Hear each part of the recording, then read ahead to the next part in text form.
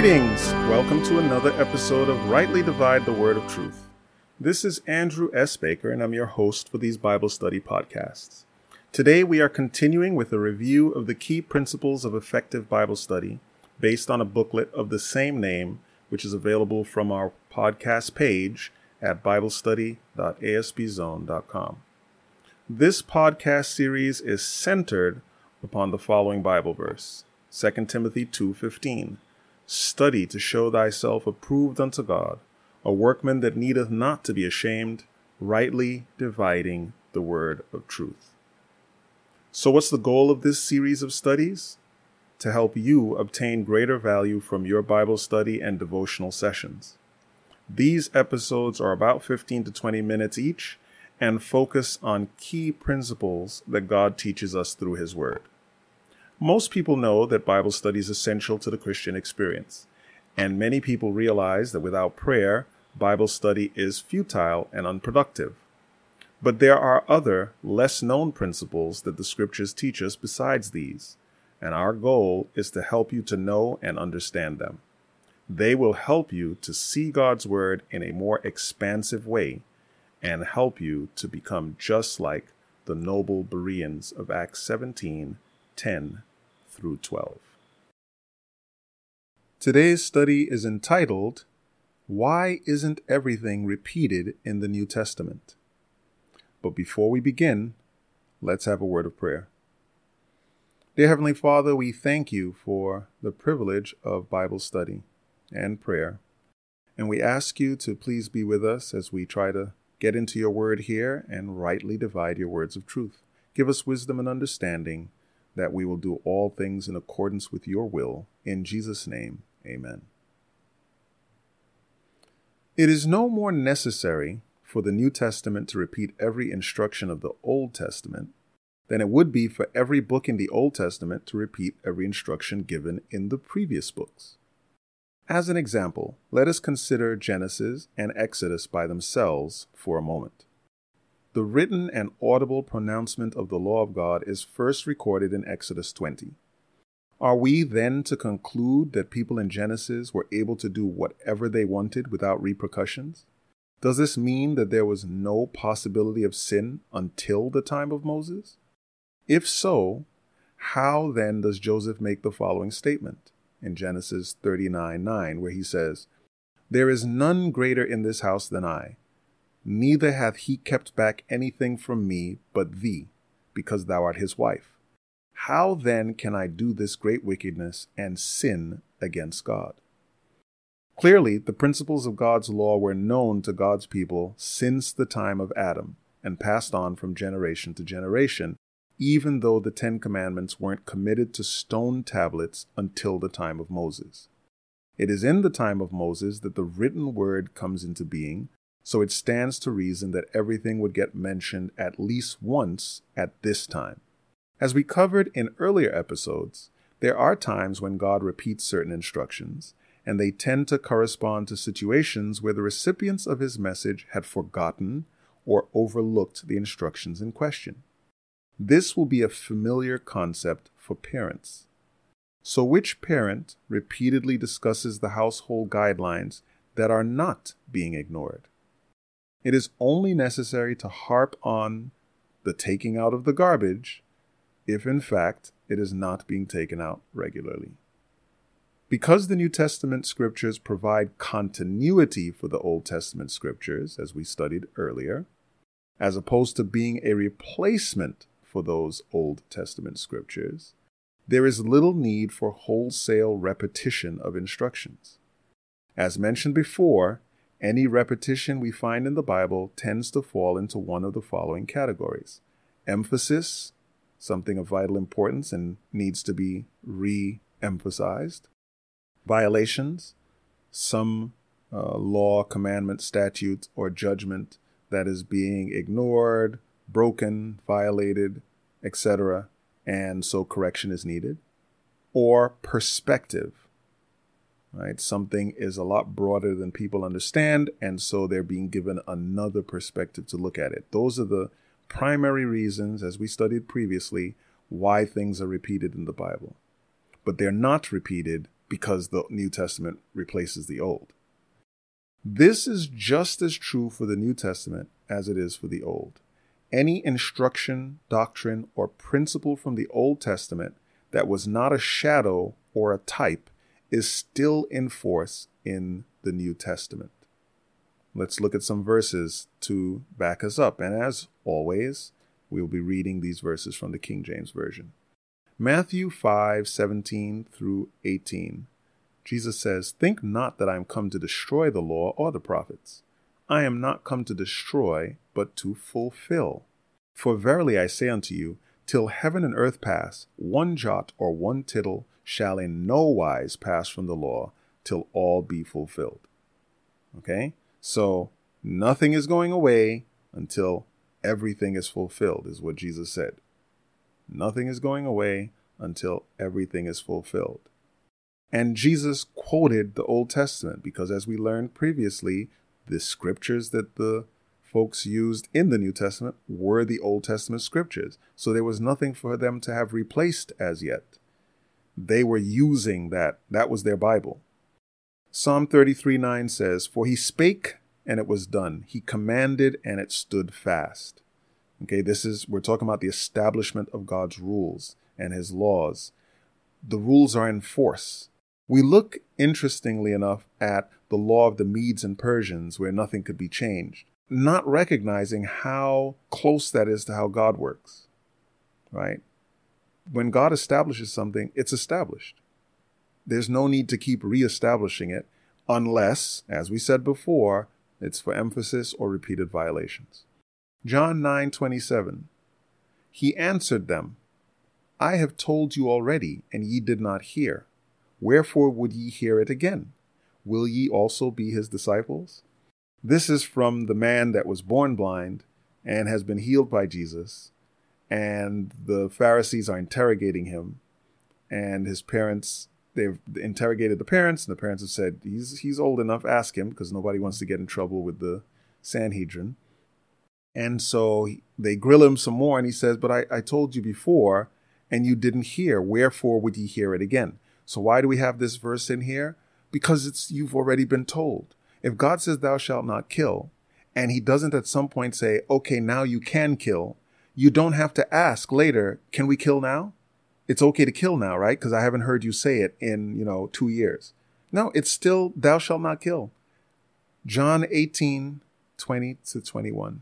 Jesus answered him, "I spake openly to the world." This is Jesus during his trial. "I spake openly to the world. I ever taught in the synagogue and in the temple, whither the Jews always resort. And in secret have I said nothing. Why askest thou me? Ask them which heard me what I have said unto them. Behold, they know what I said." So here, again, we're taking a passage. It applies to the trial of Christ, but there's a broader aspect to this. And it is, God said what he said. And everyone who's heard what he said can tell you what has been said. Now, when we make this argument of, the Old Testament is done and the New Testament, we don't pay attention to certain facts. Okay, so let's think about this. From Moses to Jesus, let's say from Abraham to Christ is over 1,500 years. From Abraham to Christ is almost 2,000 years. From Moses to Christ is 1,500 or so years. Between Malachi, the last prophet written, last prophetic writings in the Old Testament, until Jesus is about 400 years. The whole of the New Testament time frame that's covered in the Bible that's not prophetic, right? So the whole historical New Testament time frame covered in the Bible is less than 100 years. Okay? Less than 100 years. So that means that the time between the Old Testament and the New, right? At least from a writings perspective, the time between the Old Testament and the New is greater than the entire time of the New Testament. Okay.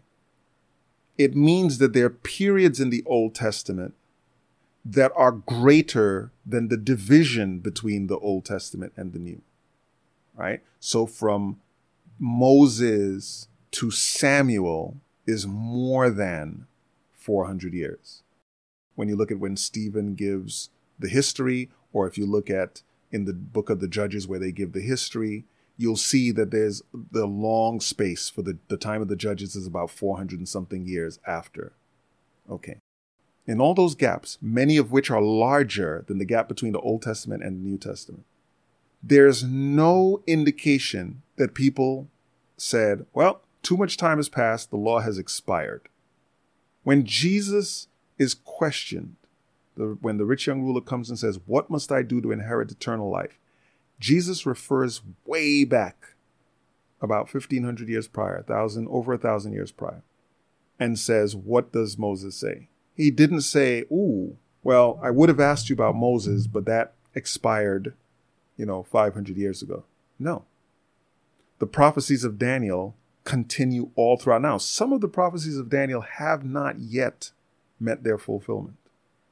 The idea that the Bible should be divided in this Old Testament, New Testament time frame as though the instructions of the one dispensation are now all null and void shows that there's a poor understanding of the scriptures, a poor understanding of how God operates, and a poor understanding of how his government operates.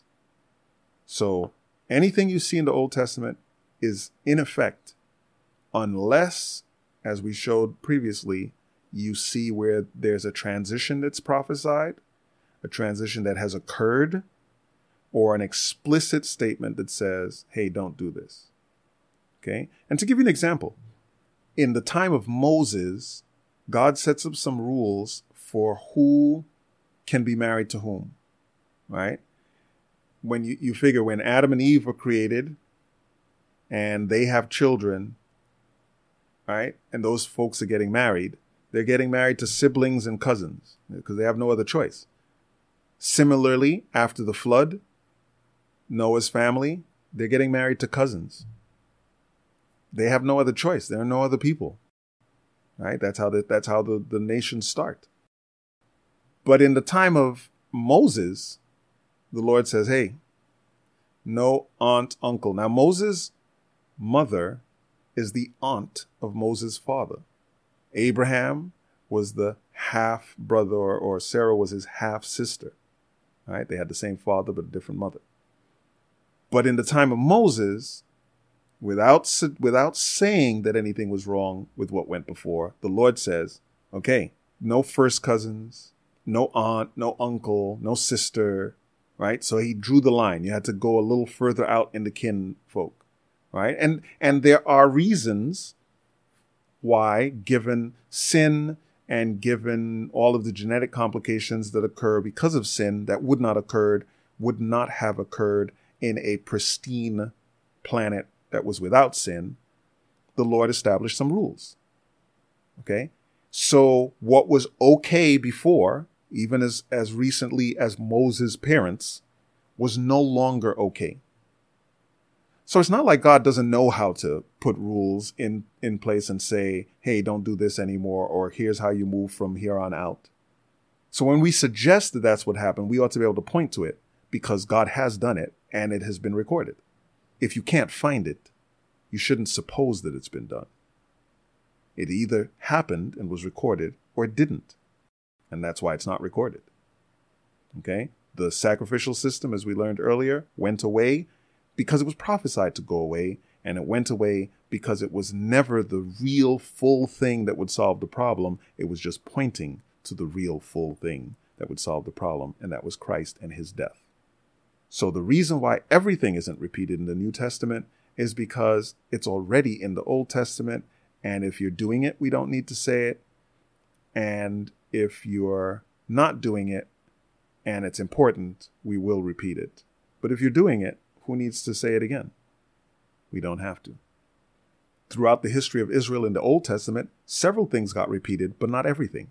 Why? Because there were certain things they were doing that was wrong. Jesus pointed out when they were dishonoring parents. He pointed out covetousness. In the Old Testament, they talk about the oppression and the murder and the killing. But there's a period of time where they aren't doing graven images. They were doing graven images for a while. they seem to have gotten rid of the graven images issue after the time of the years in captivity. But nonetheless, the things they were having problems with were repeated for their benefit, and the things they weren't, or that didn't need to be otherwise expanded, were not. And that's why the New Testament doesn't simply repeat everything from the Old Testament, because it is a continuation, not a replacement. Thanks for taking this time to study with us today. We encourage you to prayerfully review the booklet in conjunction with this recording. Let's close with a word of prayer. Dear Heavenly Father, we thank you once again for these lessons. We thank you for your presence to give us wisdom and understanding and help us have light on these topics. And we ask you to give us a desire to study on a regular basis. We pray these things in Jesus' name. Amen. Thanks for listening in. And if you have any questions, be sure to send them to BibleQuestions@asbzone.com, and we will do our best, by God's grace, to provide you with biblical answers to those questions.